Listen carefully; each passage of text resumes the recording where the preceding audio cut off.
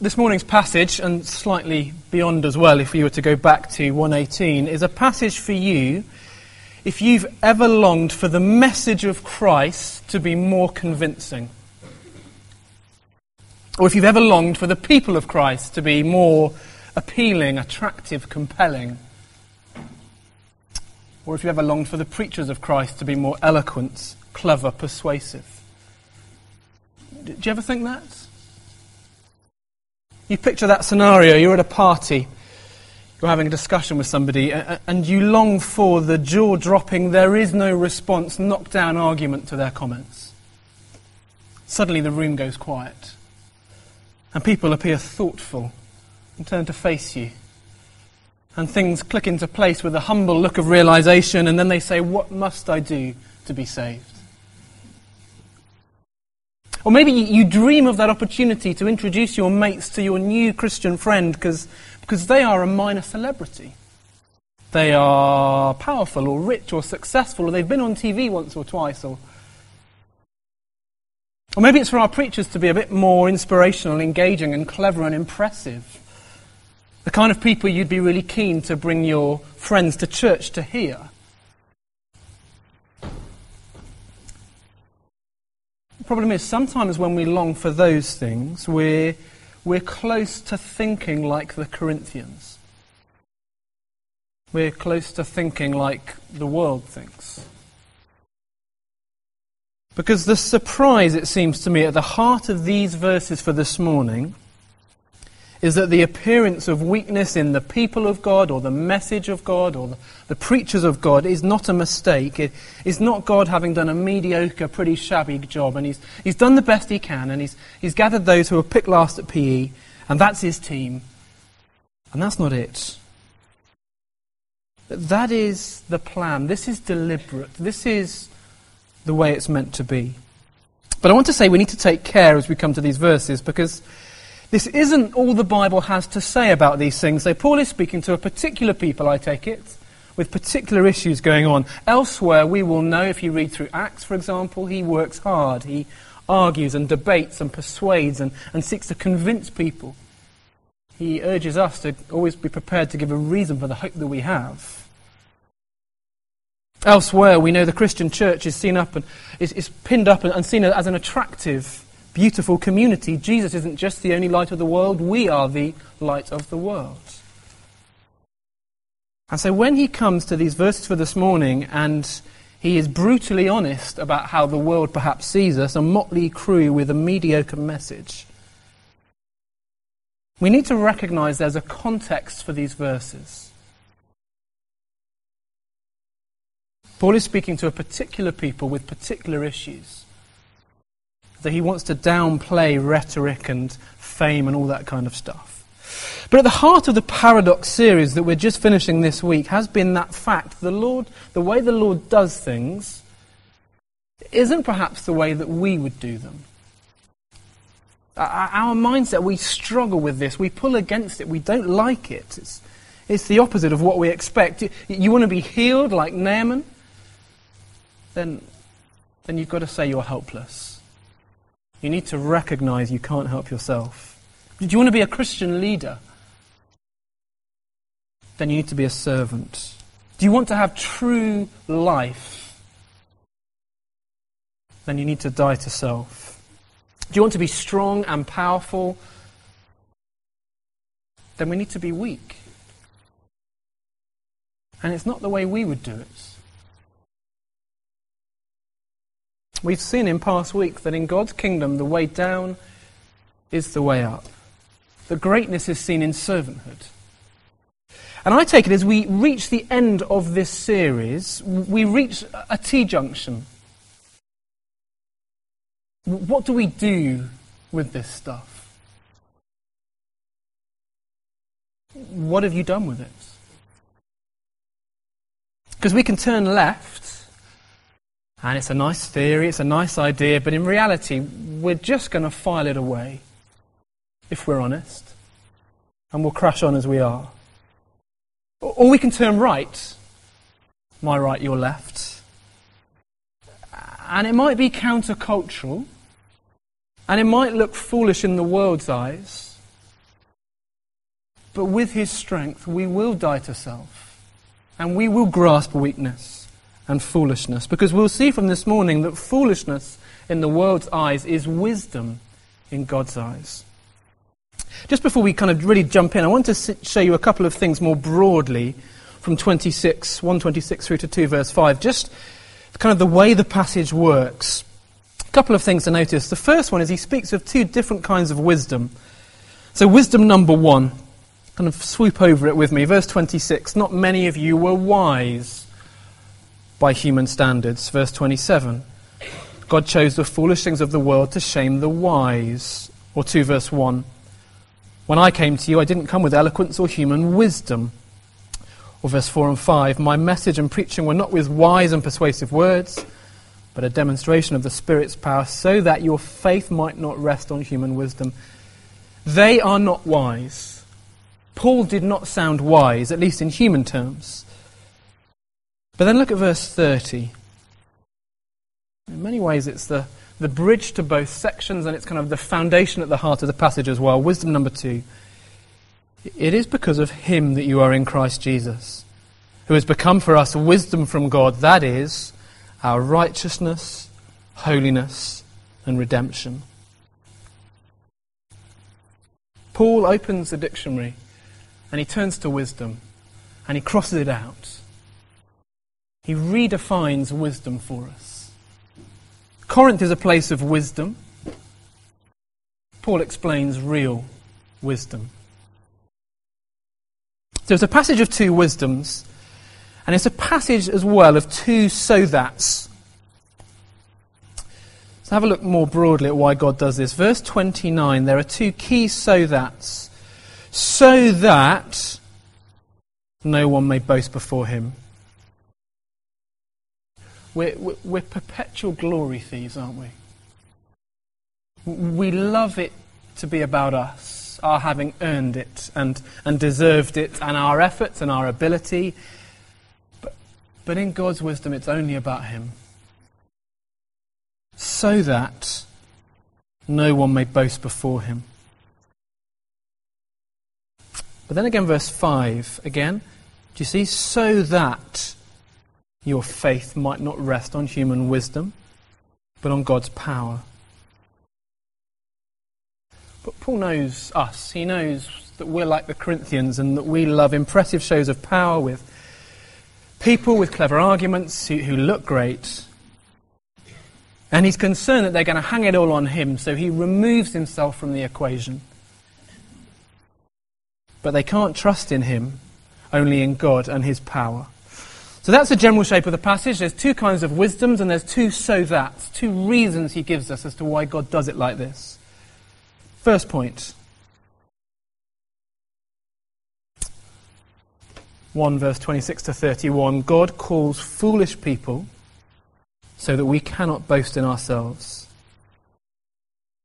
If you know the situation in Corinth, if you know the story of Corinth, you will know that they seem to love power and hierarchy and ladders. Perhaps later on in the letter you see the rich being kind of paraded and looked after particularly carefully, given preferential treatment.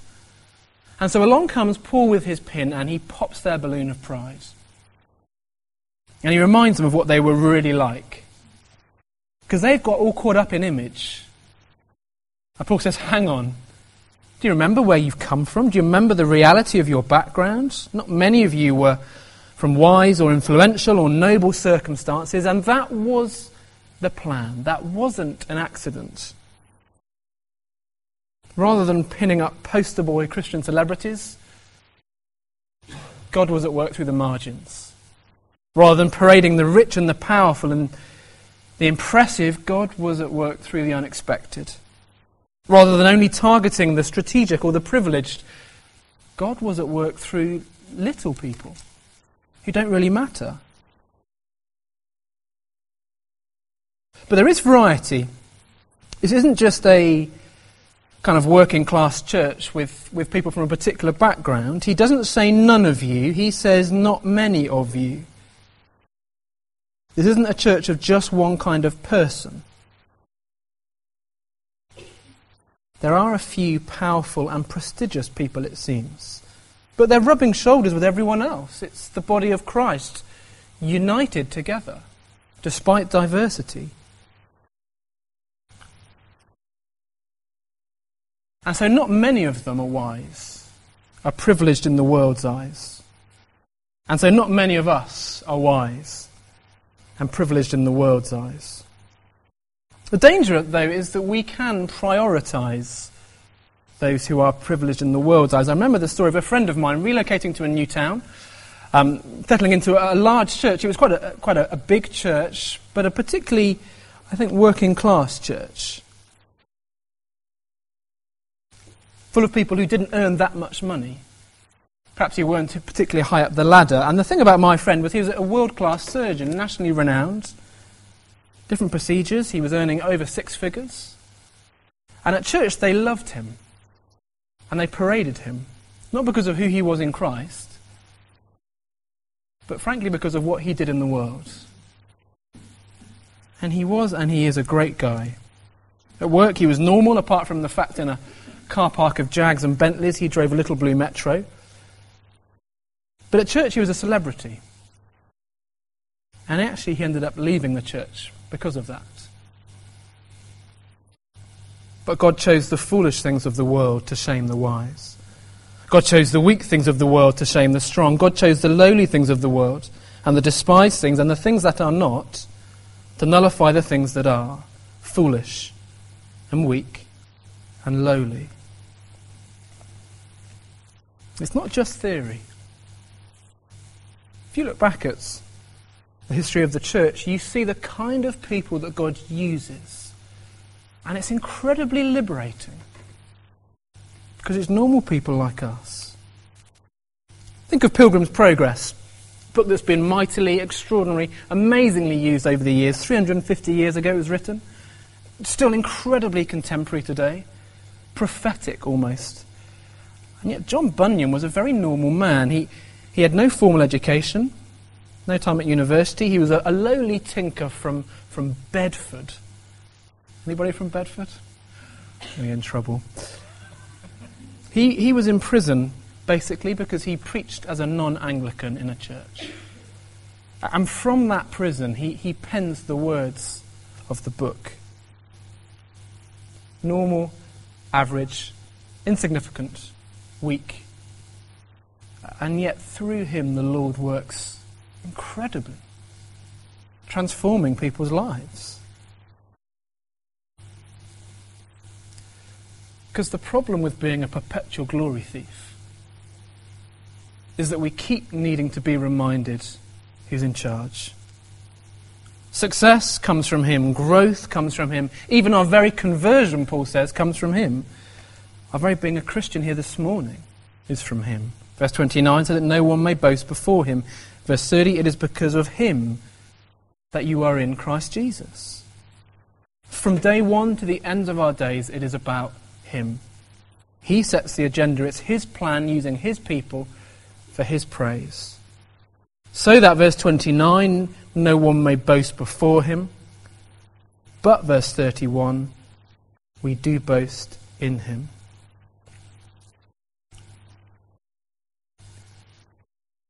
But you know your heart, and I know my heart, and we love it to be about us. How easily it slides into becoming about us and our projects and our plans, doing it our way, and God's just sort of there as a helper, backing us up, doing the stuff that we want to do. I read an incredible account recently. It's a slightly long one, but I'm going to go for it anyway. Of a story written in 1966 by the missionary Elizabeth Elliot, and it's called The Graven Image. I'm sure some of you will have read it.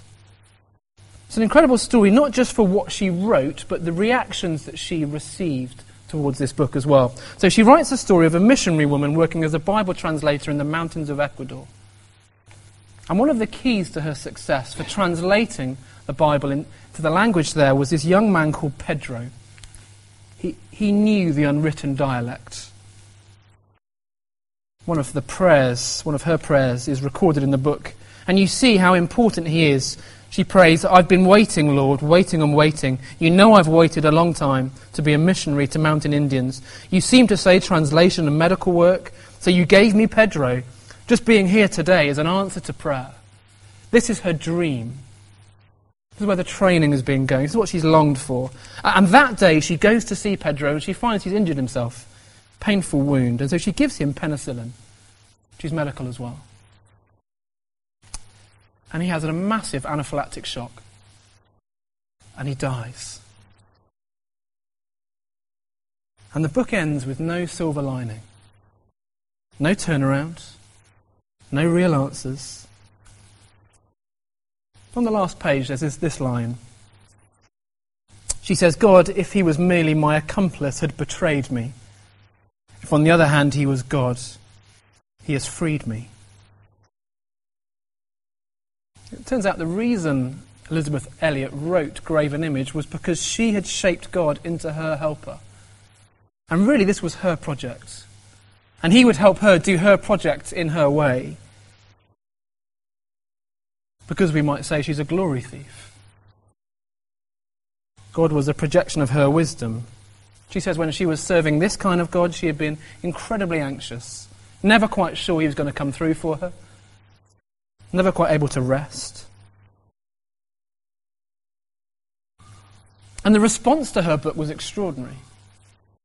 Many, many people wrote to her and said God would never let such a thing happen. A woman like her who has prayerfully dedicated herself to her cause, God would not allow that to happen. As a leading evangelical pastor, she says, who told her that he had personally kept her book off the annual Christian Book of the Year list for that year. What they didn't know was that basically the book was an autobiography.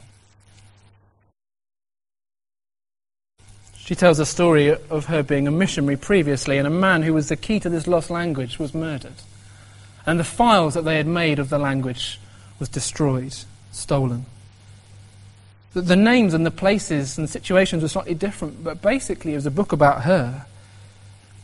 And so when you read Elisabeth Elliot's books, often there's this theme of trust, trusting in God, trusting him for his methods, trusting that he knows what he's doing and he is doing things his way. Because the Lord uses the foolish and the weak and the lowly so that we may not boast before him.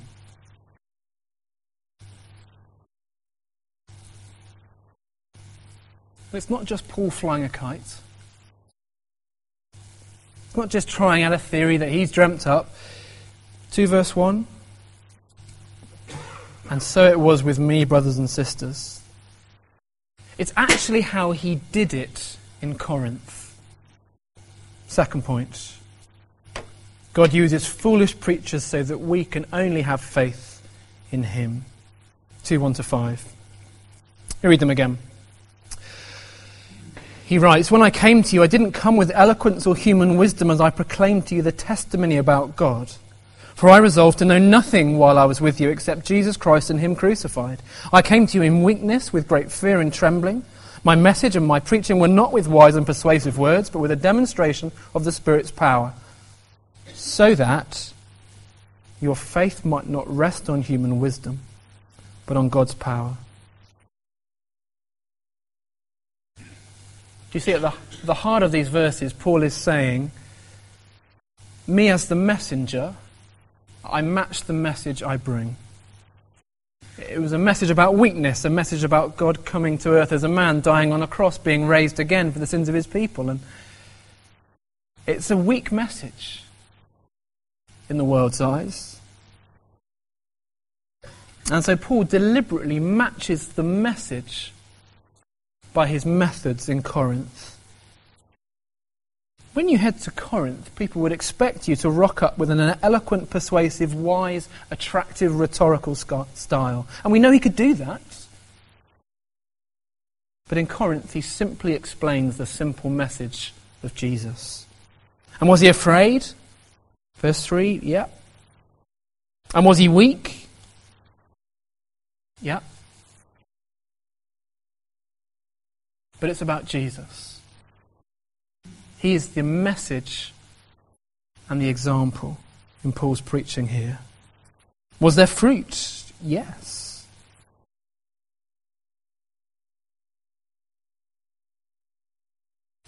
Perhaps the message sounds a bit weak and a bit foolish and awkward, and we almost feel like apologizing for it. But it turns lives around. And so verse 5 came with a demonstration of the Spirit's power, so that your faith might not rest on human wisdom. We get a glimpse later on in Corinthians to see the kind of people who have been affected by this message. Just in passing, Paul says, don't be deceived. Neither the sexually immoral, nor idolaters, nor adulterers, nor men who have sex with men, nor thieves, nor the greedy, nor drunkards, nor slanderers, nor swindlers will inherit the kingdom of God. And that is what some of you were. But you were washed. You were sanctified. You were justified in the name of the Lord Jesus Christ and by the Spirit of our God. That is what some of you were. It might be a simple message, but it's incredibly powerful.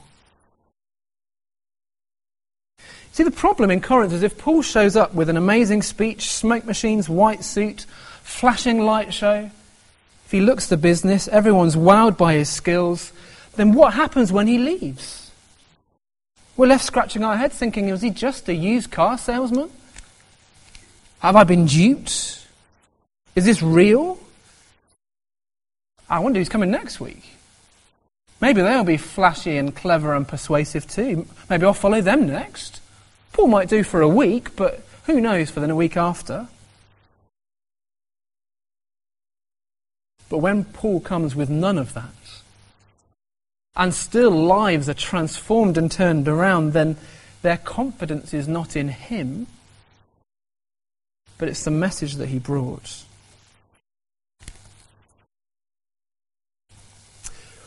What does this mean for us? I think, as I said, we need to take care in the application, because elsewhere we've said Paul's approach is different. We can read his sermons in Acts, and you see he uses a very different method, a different style.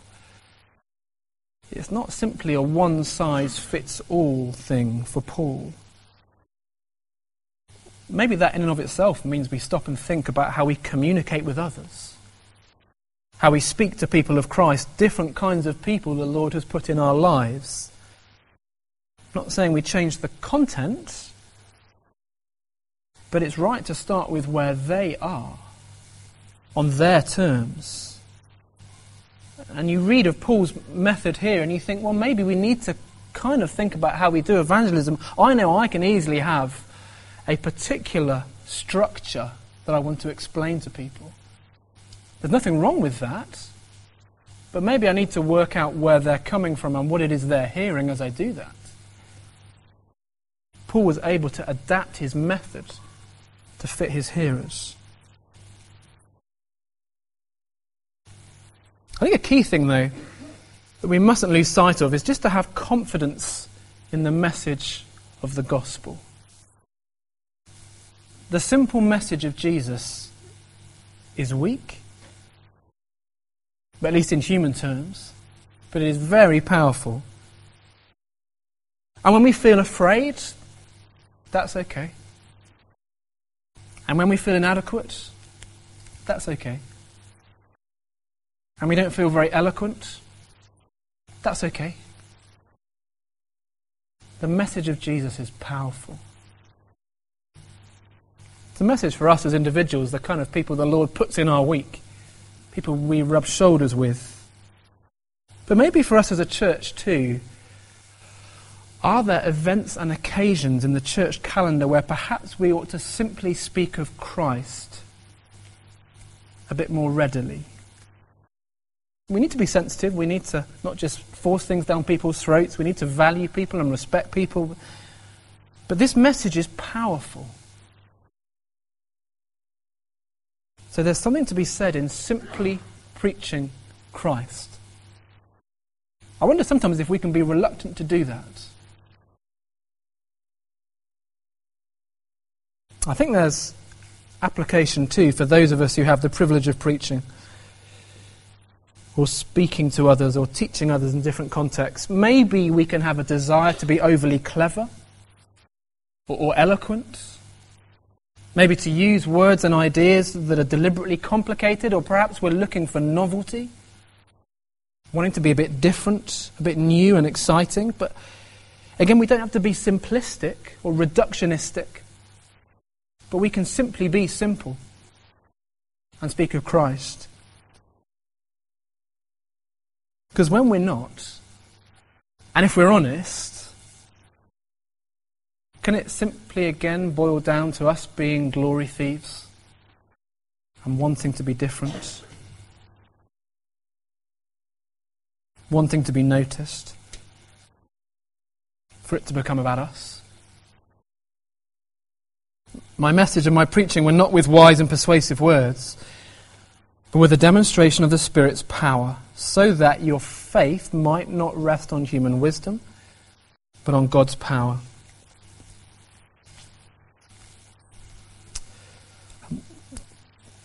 The minister, author, who's now sadly deceased, John Stott, tells a story from 1958.